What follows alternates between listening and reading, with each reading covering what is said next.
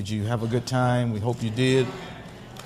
Praise God. We also thank the Lord for the message that went out to the saints. The Lord impressed upon the heart of the pastor. You know, take very seriously these one calls that go out, brothers and sisters. It was a request, a very, very important request for sweet potato pie. That's right. And some kind of pound cake. Didn't matter what kind it was. And some of you, lemon, orange, doesn't matter. We just were trusting that the Lord would have spoken to many of your hearts. And the Lord did. He spoke. He spoke. And I'm willing to share. I have got a few pies in my office now. And we're going to do all that we can to give thanks to the Lord for His blessings and consume every last one of them. You want to join me tonight for some pie?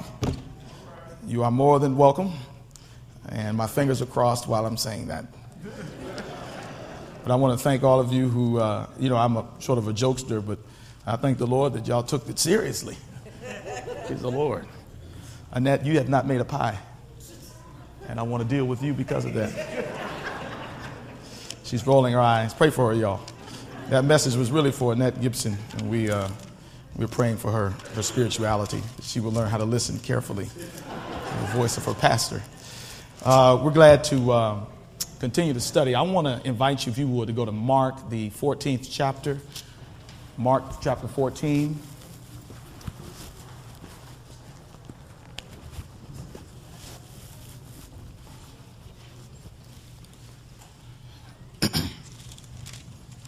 Mark chapter 14. What book did I say, everybody? And let's look from the New International Version of the Bible, if we will, today. Mark chapter 14, and we'll look at verses 1 through 9.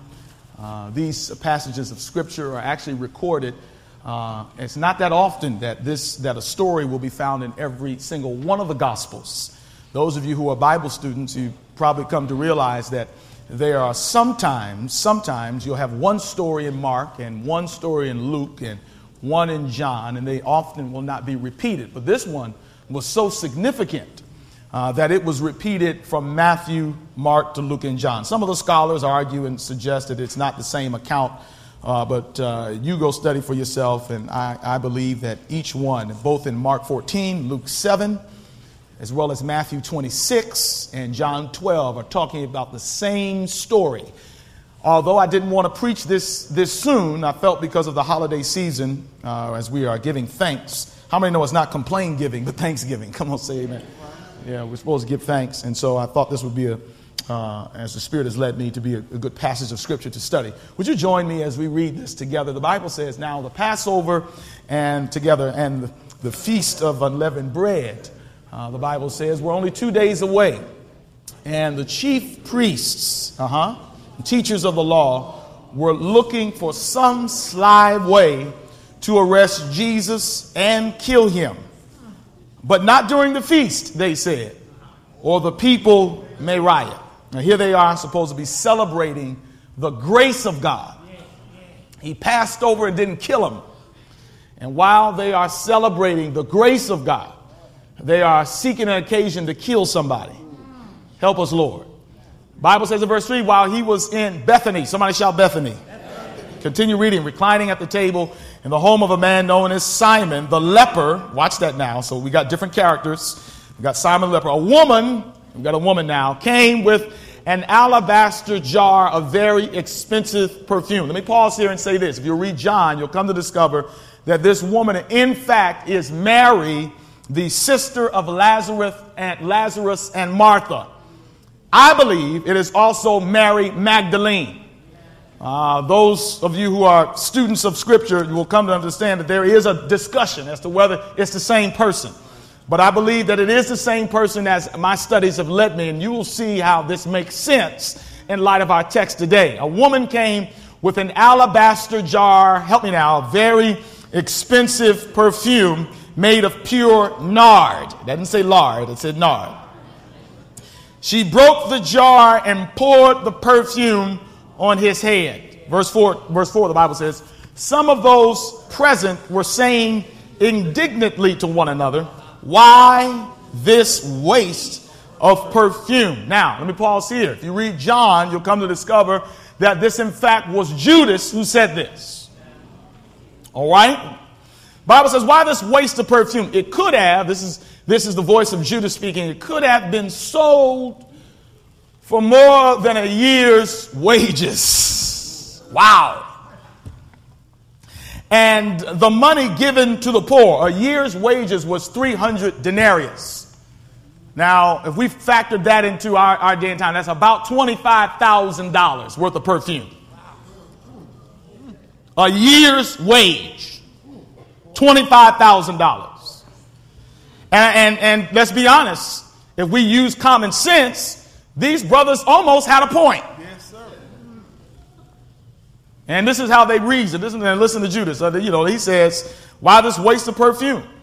It could have been sold. It could have been sold for more than a year's wages and the money given to the poor. Sounds so spiritual, Judas. And they rebuked her harshly. Verse 6. Watch Jesus now. Leave her alone. Leave her alone.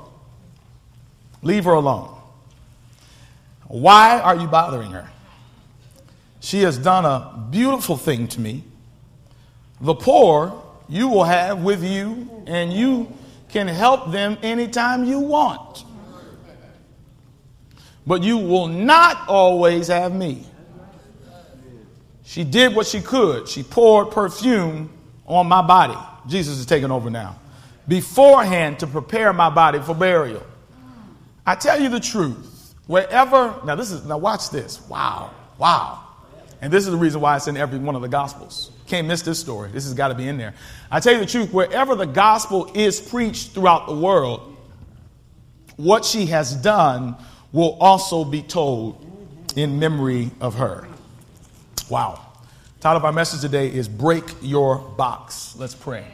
Father in heaven, we are asking for a significant outpouring of your spirit. Generally, when the word of God is preached, taught, read, there comes this spirit of the enemy to hinder people from hearing what God has to say. Sleepiness sets in. Our minds are bombarded with problems and issues and things that we cannot control. But God, in this moment now, not because of who's preaching, but because who's speaking, we pause in this moment and we say, speak, Holy Spirit. May nothing get in the way of what God has to say, including the preacher. Preach today, Jesus. Let the word of God be made clear and may it be life-changing. This is our prayer in Jesus' name. And everyone said amen. And amen. Last Sabbath, we talked about the choosing of Jesus of the disciples. And we were kind of perplexed. And the truth of the matter is, if the disciples were alive today, they would not be chosen to do anything in our churches. Anything. Come on, say amen, somebody. Fact of the matter is, if all of us could see people's hearts, we wouldn't choose any of us to do anything in church. Come on, say amen, somebody. The only reason why we serve, we said, is simply because the Lord has been good.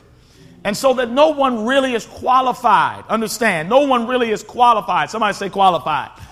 Nobody's really qualified to do the Lord's work. Nobody really measures up. You ain't been in church long enough. Your kids ain't been good enough. You ain't returned enough tithe. You haven't made as least amount of mistakes as somebody else to make you somehow worthy. Who is worthy? The Apostle John said. And only one person I can think of that's worthy is Jesus. The only person I know that's ever done it the right way all the time is Jesus. Come on, talk to me in here. Let's get a little quiet. There's only one person that's ever lived that can be called worthy.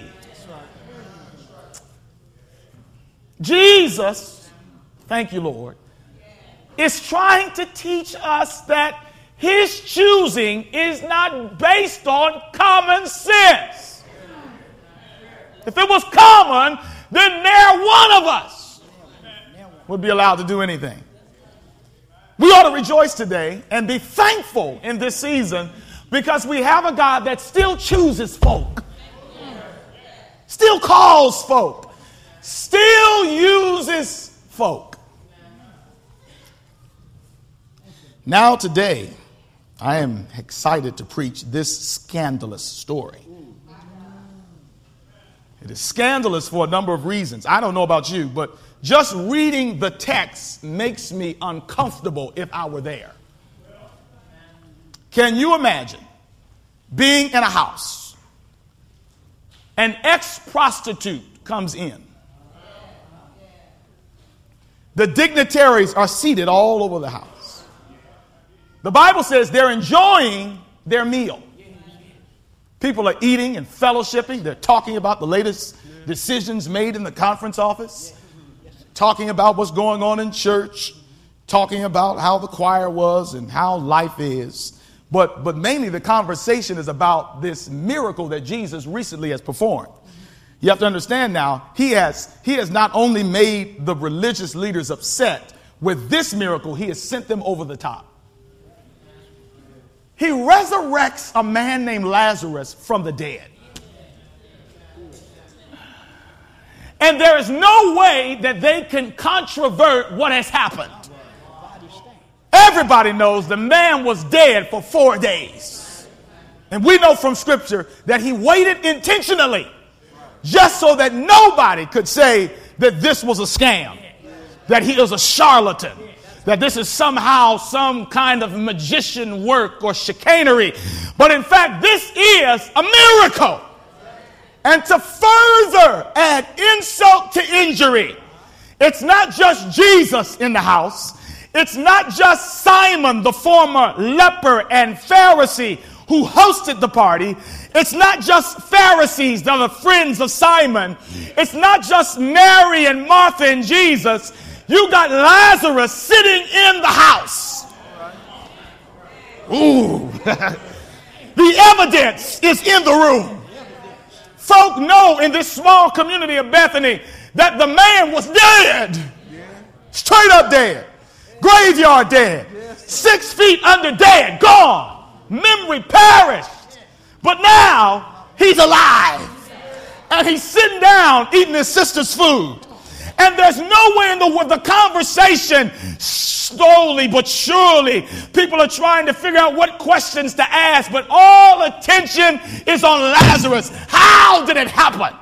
What did you see? Did you see anything? The Desire of Ages says that there was nothing for him to share because the Bible says when the dead die, they know not anything. The only thing he knows is that he was once dead, but now he's alive. And can you imagine that those folk at that table are having church? Mary and Martha are rejoicing. They're full of joy. Understand now that while this celebration is taking place, Simon, who is a former Pharisee and former leper, and I told you the other day that a leper in our society would be much like somebody who has AIDS. A leper was considered to be disgusting. As a matter of fact, it wasn't long, Simon. Let me talk about Simon for a minute. Let's deal with these characters. It wasn't long, Simon. There's just a little while ago, you wasn't even at home. You were sitting on a dunghill, scraping off flesh that was falling off. You had to cry out unclean, a former Pharisee. But now you're cut off from everybody, cut off from the church, cut off from your family. But because of Jesus healing your body, you are now in a place where you're restored to your body and restored to your family and restored to society. And Simon is so geeked about it. He says, I got to host a dinner for Jesus. Call everybody. Let's celebrate what the Lord has done. So they're there. And I'm just standing in the room, if y'all don't mind. Let me just stand in the room on the wall. I just want to be a fly on the wall. And you can imagine now, have you ever been in a place where God has done something for you? And you just could not keep down the excitement. Understand now, hear me, let me say this.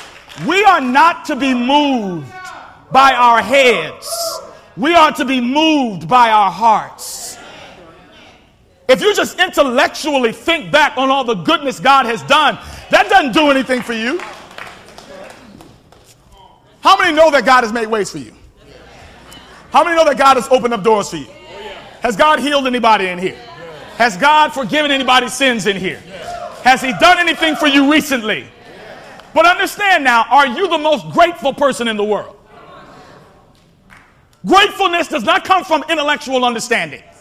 Because everybody in here has got some story. Everybody in here has got some. Come on, am I talking to anybody in here?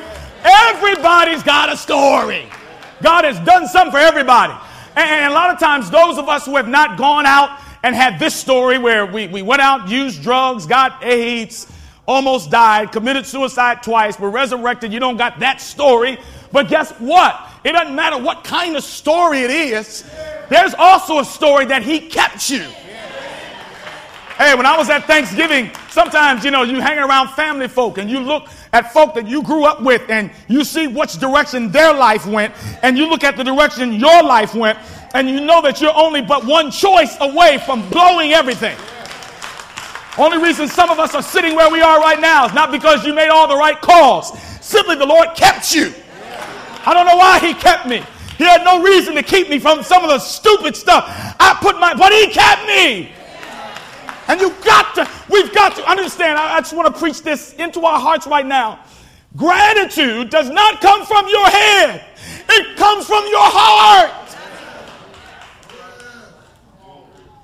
Now watch this now.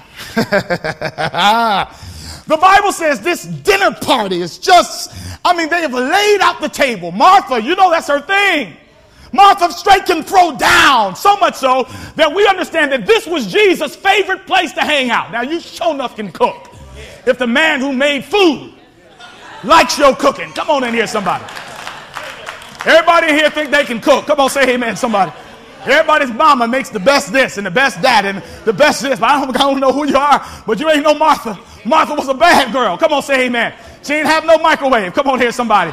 She didn't have no KitchenAid. Come on, say amen, somebody. She didn't have the various tools we have, but something about Martha's ability to serve. And Martha was chosen by Simon. He said, if we're going to make this thing right, we got to get somebody that can throw down. Martha, come on in here and just lay the thing out. And I can see the table is spread. People are excited, and Lazarus is straight up there, real, in person. Wow. Can you imagine I just want to be a fly on the wall, and everybody is just in exuberance. People are hugging Lazarus. They're eating. There's something about food and fellowship. It just wakes up a room. There's so much excitement. There's so much passion. And understand now, according to Luke, Mary, Martha's sister, who had a very scandalous reputation, to the extent that the Bible says that Jesus cast out 7 demons from her. Ooh. She been someplace. Come on, say amen. If somebody got a story, it's Mary. 7 times. Some of us begin to understand, and we get this concept that if God has to deliver me from the same thing over and over again, that I am hesitant to go to him for that thing. Thank God Mary kept going back to Jesus. And understand this, thank God that Jesus keeps receiving us over and over and over again. As I understand the scriptures, I don't necessarily believe that she was delivered 7 times. 7 is simply the number of completion. It simply means that she had gotten to a place where she was totally messed up, but she recognized that she totally needed forgiveness.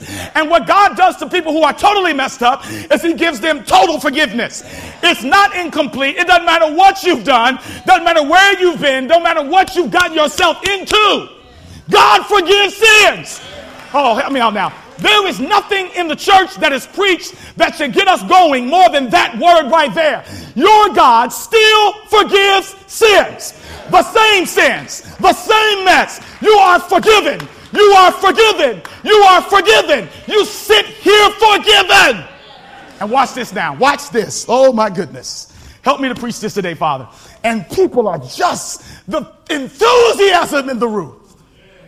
People look at Lazarus and tears fall down their face. They cannot believe it. And then they look at Jesus and they're just baffled. What kind of God is this? And Mary, understand this, y'all. This ain't for everybody today. She just couldn't take it anymore. I see her trying to help her sister for a minute. You know, Martha, she just, that's her gift. She just like to serve. And she's here and there. She's fussing at this one in the kitchen, telling this one, get this out. And Mary just, let me slip in here and sit at his feet for a minute. Mary looks at her brother. She looks at Jesus. She listens to the conversation. And then she thinks back from where the Lord has brought her. She remembers when Jesus found her in her mess. I'm talking to somebody in here. Have you ever been there where you just started putting all the things together? And just in that moment, your mind begins to stay right here. There ought to come a day in your life, at least once before you die, where you just think of the goodness of God. Ooh! And while everybody else is just preoccupied with Lazarus and they're preoccupied with the discussion and the food, Mary's not hungry. Mary doesn't want to eat. Mary's just sitting there, and I can just see the sister. You can just tell when God is working on somebody, and she's not in the conversation. She just keeps thinking about the goodness of Jesus. And Mary's she's trying to keep her composure. She understands that everybody there knows where she's been and what she's done. And she's trying to think of a way. What can I do to say thank you? What can I say? If I can just interject in the conversation and share my story, but nobody would understand what I've been through. So she's trying to bottle it up. Have you been there before? She's trying to contain herself. And she sits.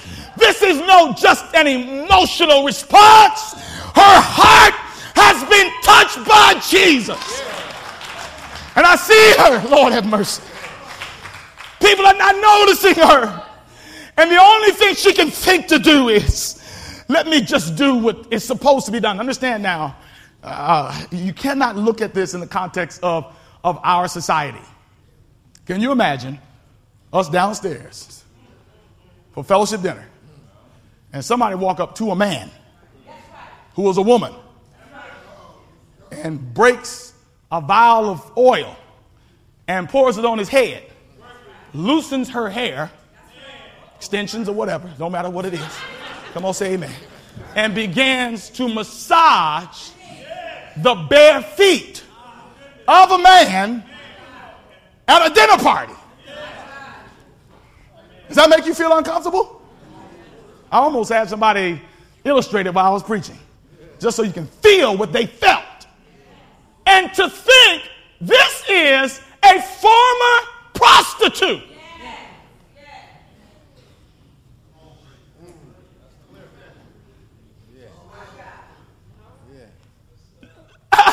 So she goes, now understand this. Anytime a guest came into a house, they were supposed to do two things. They were supposed to put fragrant oil on their head. Why? Well, in those days, they didn't use deodorant. Okay? Just that simple. And sometimes it get a little musty. You living in hot Palestine, it makes sense. Put some fragrance on folk so that we're able to focus on our meal. But it only called for just a few drops. Something just to change the ambiance and the atmosphere and the smell. The other thing you were supposed to do is you were supposed to take water and wash people's feet. It was practical. It wasn't symbolic. It wasn't like at communion when we do it. We got stockings on. Come on, say amen. No. You're talking about wiping and washing literally the feet of individuals whose feet had become saturated with Palestinian mud, as well as the manure that was often left by walking animals. Dirty feet. So the guests simply by the host was just, let me freshen you up by putting a few drops of oil and let me wash your feet. It was common. But homegirl, and I can see her, she says she goes and gets her oil. Now the Bible says it's a year's worth in terms of amount. This is some expensive stuff. Most scholars suggest that nard came from India. It was exclusive. I don't know how Mary got to afford that, but I can assume how.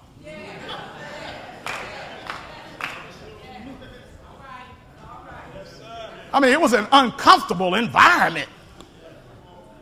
And so she comes out unnoticed. Nobody's paying her any attention. And she tries to do it the way it's supposed to be done. I can see her take the flask of oil, and the flask simply looked like it was narrow at the top and it was round and wide at the bottom. The bottom being the portion where most of the oil was. Now watch this now. Mary turned it over, and when you got expensive stuff, have you ever noticed on certain perfumes and certain, like anybody have olive oil? Olive oil generally don't got no big cap on it. Come on, say amen. Not that stuff that costs $15 for a couple of ounces. It's got a little small so that you won't waste it, right? And so there's a small end at the top of the flask, and Mary is trying to put it on Jesus. But understand now, she's trying to do what's right, and she's thinking about who she's doing this to. And she begins to feel like this ain't enough for him. And I can see her now shaking it, and it's not coming out the way she wants it to. And then the Bible says this. The Bible says she breaks the box. Now, let me tell you what it's saying here.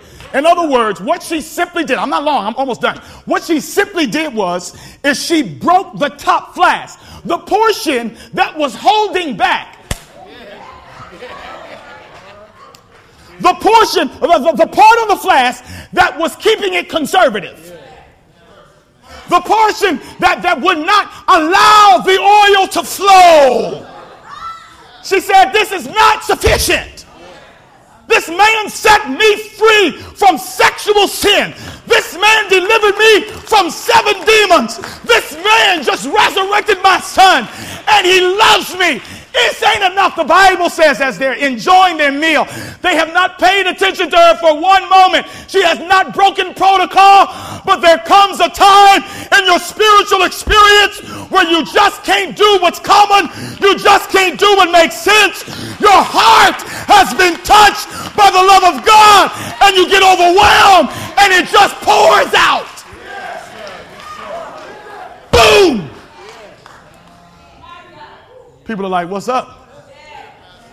I hear the clanking of spoons and forks being put down. People are looking, what's she doing? And the Bible says she starts pouring a year's worth, 20 grand she pours. 30, almost 30 grand. She's pouring it on the head of Jesus. Jesus is sitting there receiving it, and tears are falling from her face. The Bible does not declare that this happened, but I believe that her mouth was responding. And while she was pouring, she was saying, thank you, Jesus. Thank you, Jesus. Thank you, Jesus. And the Bible says that the oil begins to flow down his head and through his beard and down his clothing. It was so much oil, the Bible says, that it fell to his feet, and she was not done. The Bible says she got down on her knees and she took her hair and was covered, but she removed the covering. And the people at this point are aghast by her incredulity. Has she lost her mind? And the Bible says that Simon at that moment thought in his heart. He didn't say it with his words. He says, but if Jesus knew what kind of sinner this was, he would not be letting her do this. But he kept on receiving it. And by now, she's down and her hair is out, and there's so much oil. And the fragrance, the Bible says, has filled the house. Martha has stopped her serving, and she's concerned now that it's not supposed to be like this. She's a very task-oriented person, and things must go just so. And by now, everybody is on looking. She takes her hair out, and she's now scrubbing his feet with her hair. Tears, the Bible says, are mingled with the oil and mingled with the water. And she keeps saying, hallelujah. Thank you, Jesus. At this point now, Mary is no longer thinking about who's in the room. At this point now, she's no longer concerned about who's looking. She says protocol is out the window. He's worthy of more than just this kind of praise. I've got to say thank you.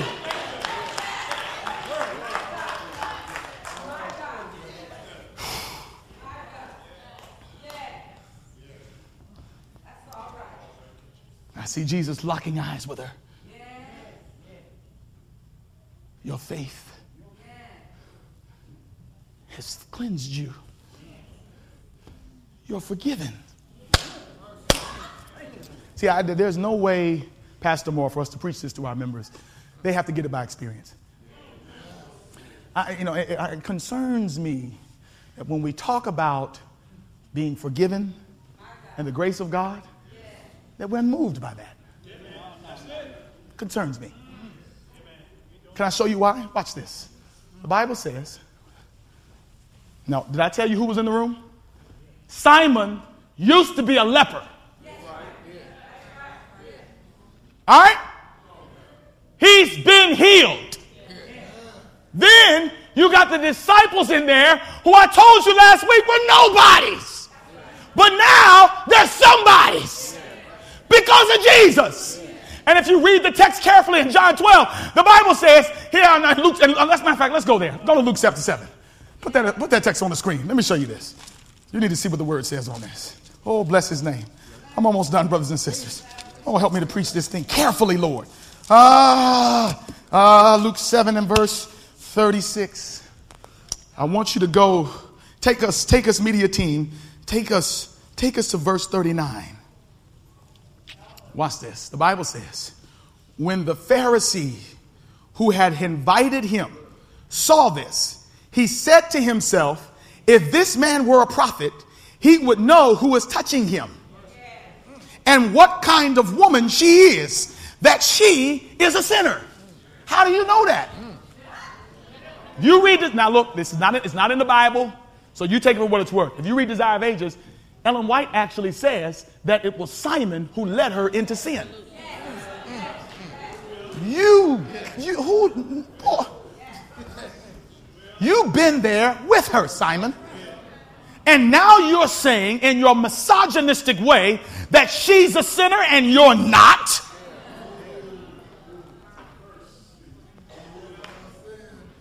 He's in his heart saying, if he only knew.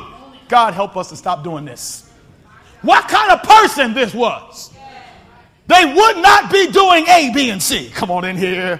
Come on, talk to me in here. And Jesus, and watch this now. Look what the word of God says. The Bible goes on to say, it says in verse 40, Jesus answered him, even though Simon didn't say nothing. And he said, Simon, I have something to tell you. Tell me, teacher, he said. He said, 2 men owed money to a certain money lender. One owed him 500 denarii and the other 50. Neither of them had the money to pay him back. So he canceled. Thank you, Jesus. He canceled the debt of both. Now, which of them will love him more? The Bible says in verse 43, here's the lesson we want to teach today. Simon replied, I suppose the one who had the bigger debt canceled. Notice what Jesus says. You have judged correctly. Verse 44, then he turned toward the woman and said to Simon, do you see this woman? I came into your house. You did not give me any water for my feet, but she wet my feet with her tears and wiped them with her hair. You did not give me a kiss, but this woman from the time I entered has not stopped kissing my feet. You did not put oil on my head, but she has poured perfume on my feet. Therefore, I tell you, her many sins have been forgiven, for she loved much. But he who has been forgiven little loves little. Now, let me ask you a question. Is it possible to be forgiven little and be forgiven much? No. Ain't no such thing. What is Jesus saying? In other words, I'm not more forgiven than her. I'm not more forgiven than her. I'm not more forgiven than her. There's no such thing as somebody being more forgiven. Now, if we believe that certain people are forgiven more than the other person, then we have to believe that those people are worse than us. So what is he saying? He's basically saying the person that is aware. Somebody say aware. This is what I want to get in our hearts today. Thus, this one point. The more aware that you've been forgiven, the more loving you are to Jesus. Oh, let me preach this right now. Watch this, sister. They say to her, why this waste? Either of these guys lack straight up discretion. Hold on. Can you waste something on Jesus? And then they try to get spiritual about it and say, this could have been given to the poor. And Jesus, he's so bad, man. He's just deep. He's like, well, the poor you're going to always have. I'm going to die in 6 days. What this woman is doing is preparing me for burial. So what she has done that even the disciples haven't done is she's already accepted the death of Jesus for the pardon of her sins. And all the disciples around him didn't believe that. Watch this. Watch this.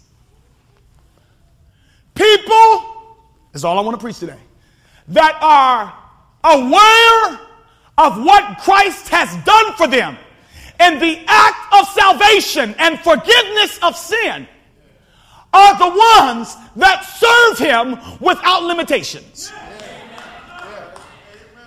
People that make excuses and put limits on what they do and how they serve the Lord are individuals who are not aware of what Jesus has done for them. Let me illustrate this. Jesus, I'm almost done. Please stay with me. She poured oil and ministered to the body of Jesus. The body of Christ represents the church. There was a symbolic meaning here. Watch this now. The Bible says she first ministered to his head. So there are two ways that we minister and show our love for God. We worship him, we glorify him, because the head of the body is Christ. Understand that you ain't the head, he's the head. Ain't nobody in here the head of the church. Jesus is the head of the church. And notice her priorities. She starts first with the head. And it teaches us a profound lesson. In order for us to understand the power of forgiveness and the power of being free and the power of being washed and the power of being cleansed, the first thing we want to do is we want to worship God. Oh, don't take that lightly. The Bible says in Romans 12 and verse 1, I beseech you, therefore, brethren, by the mercies of God, that you present your body a living sacrifice. Understand, we don't worship God because of music. We don't worship God because of a preacher. We don't worship God because we got a certain blessing. We worship God because he forgave us of our sins. And that thing moves us. And notice what she does. She does not limit her praise. She does not limit her worship. But the Bible says she breaks the box. I'm telling you, it's time for a generation of Christians to raise up who are no longer giving God what they want to give him and start giving God all that he's worthy of.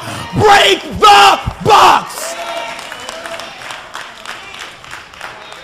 Break the box of your bad attitude. Break the box of not wanting to serve because of people. Do you realize Mary could have made an easy excuse? The man that took advantage of her sexually is in the same house she is. If there was anybody that could have said, I don't feel like ministering to Jesus, I don't feel like serving, it got to be a woman who's in the same room with a man that took advantage of her.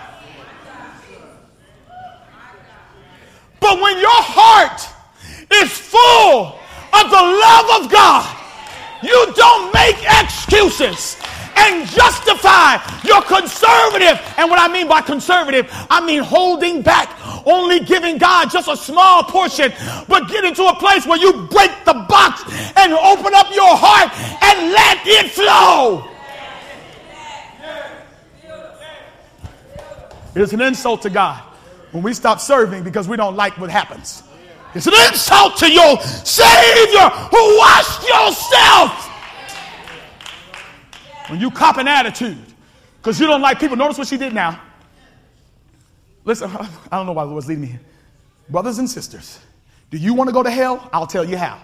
Let people control your life and what you do. Let them do it. Listen, one of the things that we're trying to teach our children right now, they're hard in getting this thing, is control your response.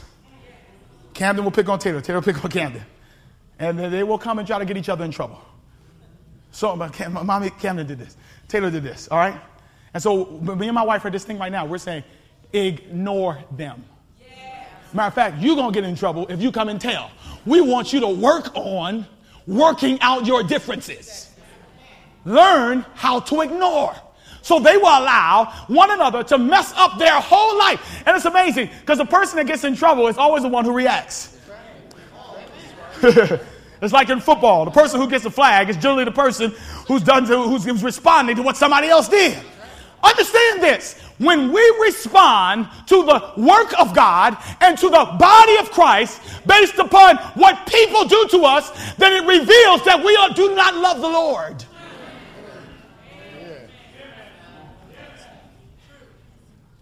Love is patient. Love is kind.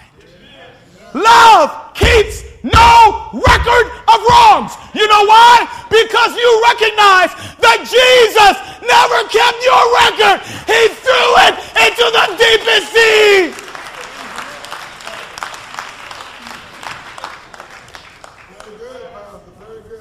So she not only ministered to his head, which represents ministering to Christ, our worship, our vertical worship to God. But then he went to his feet. Now, understand, the feet represent the worst part of the body. Real love for Jesus doesn't just minister to the parts that they like and the people they like. You know you love Jesus when you're so thankful for what he's done in your life that you no longer make a decision on who's worthy of your service and who's not. You get to a place. See, you must always stay here. You have got to constantly, and the Holy Spirit is working on this old hard-headed preacher to get him to a place where he's no longer looking at what folk are doing and what they're not doing. Hey, boy, I forgave you. Remember that. Put up Titus, the passage of scripture in Titus. The worst part. Somebody say the worst part. Well, them folk, they just, this, that, and the other.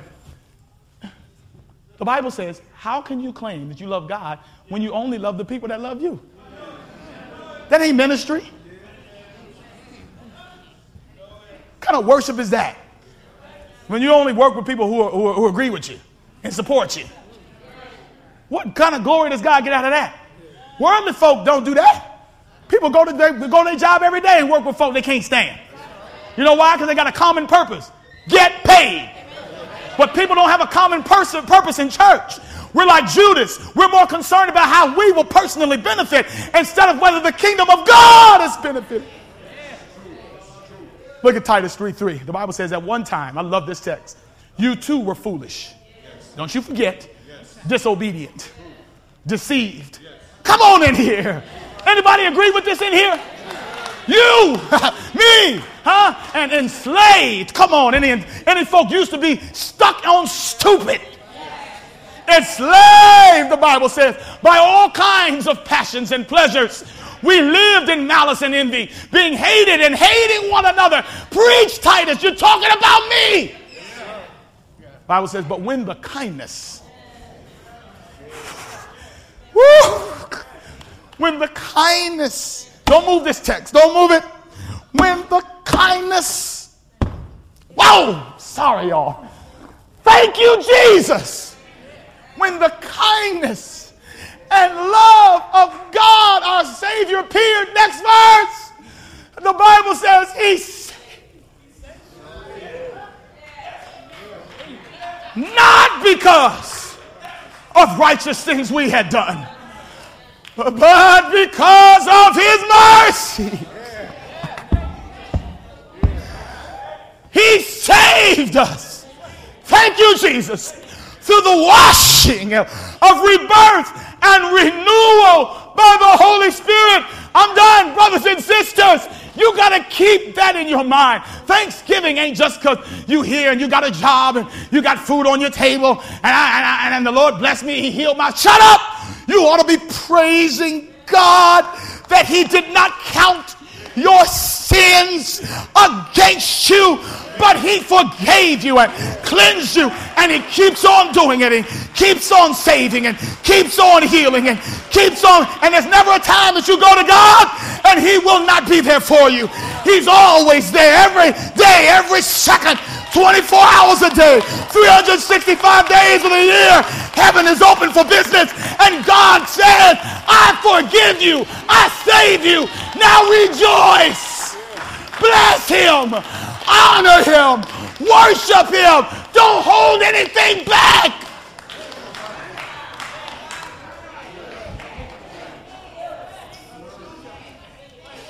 This is why.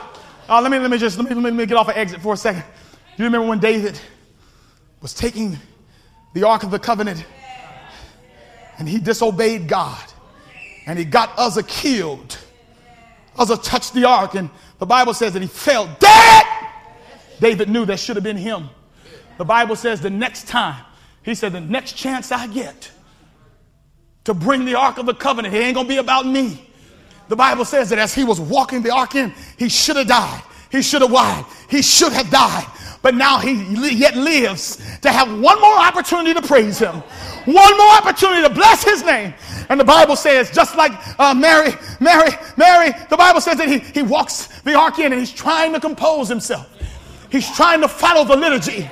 And he's trying to follow the litany. And he's trying to hold his peace. And he's trying not to disturb the service. And he's trying not to cause a ruckus. And after a while, when the thoughts about the goodness of God begin to get in your mind and get in your spirit and get in your heart, you don't care anymore about what the program is and what time it is and what day it is. It could be Monday, Tuesday, Wednesday. I'd be driving in my car and I think of the goodness of Jesus. And the Bible says that David could not keep himself. And he began to dance before the Lord. And he danced, the Bible says, with all of his might.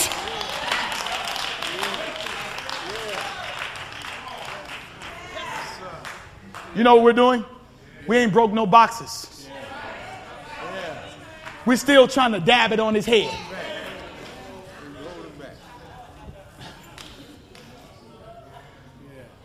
He said, break it open.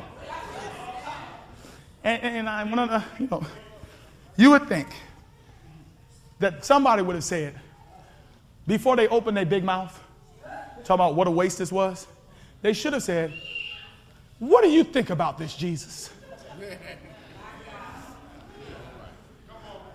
You see how they went ahead of the Lord?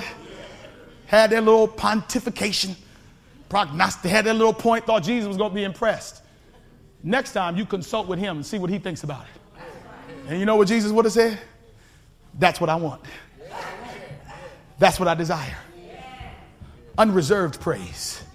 Unreserved worship. Not the kind of worship that's based on circumstance or people.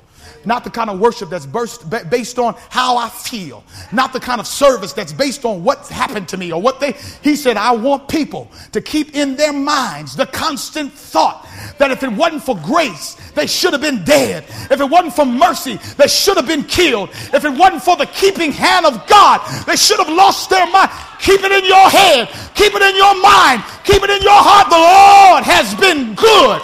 The Lord has been kind. The Lord has been merciful. Rehearse it to your children. Rehearse it to your children. Talk about his goodness. Sing of his goodness.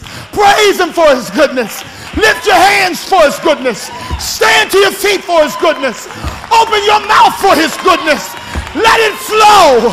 Let it flow. Let the praises of God's people, let it flow. It doesn't matter anymore. The only thing you can think about is he saved me. He forgave me.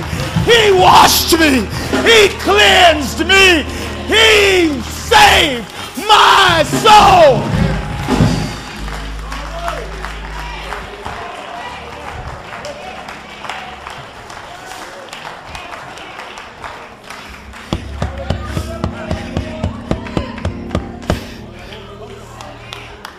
I worship him today. He didn't have to do it, but he did. And I feel like Mary today. I don't want to hold it back. I don't want to keep it to myself. I will bless the Lord at all times, and his praise shall be in my mouth. He's worthy. He's worthy. And I praise him. I praise him because I've been forgiven much. Come on here, Daphne. I praise him because I've been forgiven much.